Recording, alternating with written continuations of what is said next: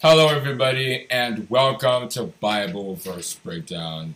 Let's get straight into the verse we're going to be learning about today, which is Exodus chapter 20, verse 3, which reads, "Thou shalt have no other gods before me." Now, in this case, a god is something that we elevate to the point that it begins to control us. We begin to look up to that thing, and it has a way of affecting the way we think, the way we make decisions, how we generally live our lives. If you look at the time of the Israelites, that is when God Almighty first gave this command, he was talking mostly about physical gods because those around them had a way of elevating physical things such as stones, things that they made with their own hands, to that worship level. They would bow down to it and do all kinds of stuff that God Almighty would have wanted for himself because he created humanity so that we could worship him and not other things that we create for ourselves. He said in Isaiah chapter 43 verse 21, "This people have I formed for myself, and they shall shew forth my praise." So essentially, he wants to be in control of our lives. He does not want us to replace him with something that we suddenly find in the world, like money or anything else like that. And then we elevate that so that it begins to control our lives. And then God just becomes something small in our day-to-day lives. And Isaiah the prophet had explained in Isaiah chapter 42 verse 17, that those who elevate physical things to be above God Almighty in terms of what controls our lives, there will be shame in the end, because in times of trouble, such things will be of no help. That was where he said, "They shall be turned back, they shall be greatly ashamed, that trust in graven images, that say to the molten images, ye are our gods."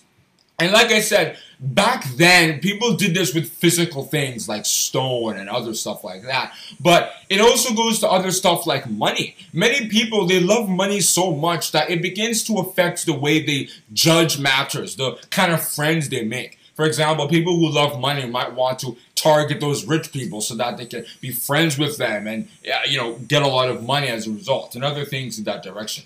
If you look at what Gehazi had done in 2 Kings chapter 5, you can see that he elevated money to the point that it was like a god. Because after Elisha had dismissed the gifts that Naaman had brought, which were of very much value indeed, Gehazi snuck out to go and bring a few of them for himself so that he could be enriched a little bit. He just loved gifts and money, and Elisha judged him as a result by saying that that leprosy that Naaman had, you and every person who comes out of your seed is also going to have that leprosy.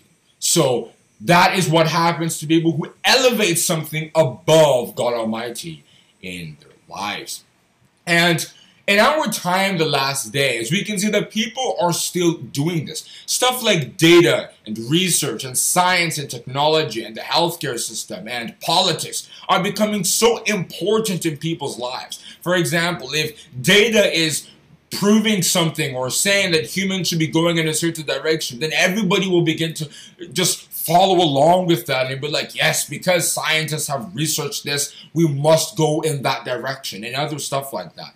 But that is elevating what they are saying above what God Almighty has said about how we should worship him and habits that he wants us to do, like love others and be patient and so on. Those things are being pushed aside because what the government and other sources are saying has become so important to our lives. We have to keep God in the center. God should be that most important thing so that if we don't end up trusting in man, what God Almighty has said about the future, we have to take that as gold so that we don't put our trust in those around us.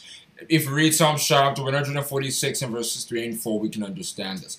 "Put not your trust in princes, nor in the Son of Man, in whom there is no help. His breath goeth forth, he returneth to his earth, and that very day his thoughts perish." We should rather trust in God Almighty, make him the centerpiece of our lives, because that God Almighty is like reliable. David said in Psalm chapter 18 verse 2 that God was his rock and his fortress and his deliverer and his buckler and other stuff that prove that God Almighty is secure, trustworthy, and reliable. And to conclude, we can look at what Moses had said in Deuteronomy chapter 6 verse 5, because that commandment, which is the greatest commandment, according to Matthew chapter 22 in verses 37 and 38, is essentially what I've just talked about, and how God Almighty should be that biggest thing in our lives. And thou shalt love the Lord thy God with all thy heart, and with all thy soul, and with all thy might. And by the way, one of our previous verse breakdowns broke this down in a similar way that I have just done. So it's important that God Almighty is that most important thing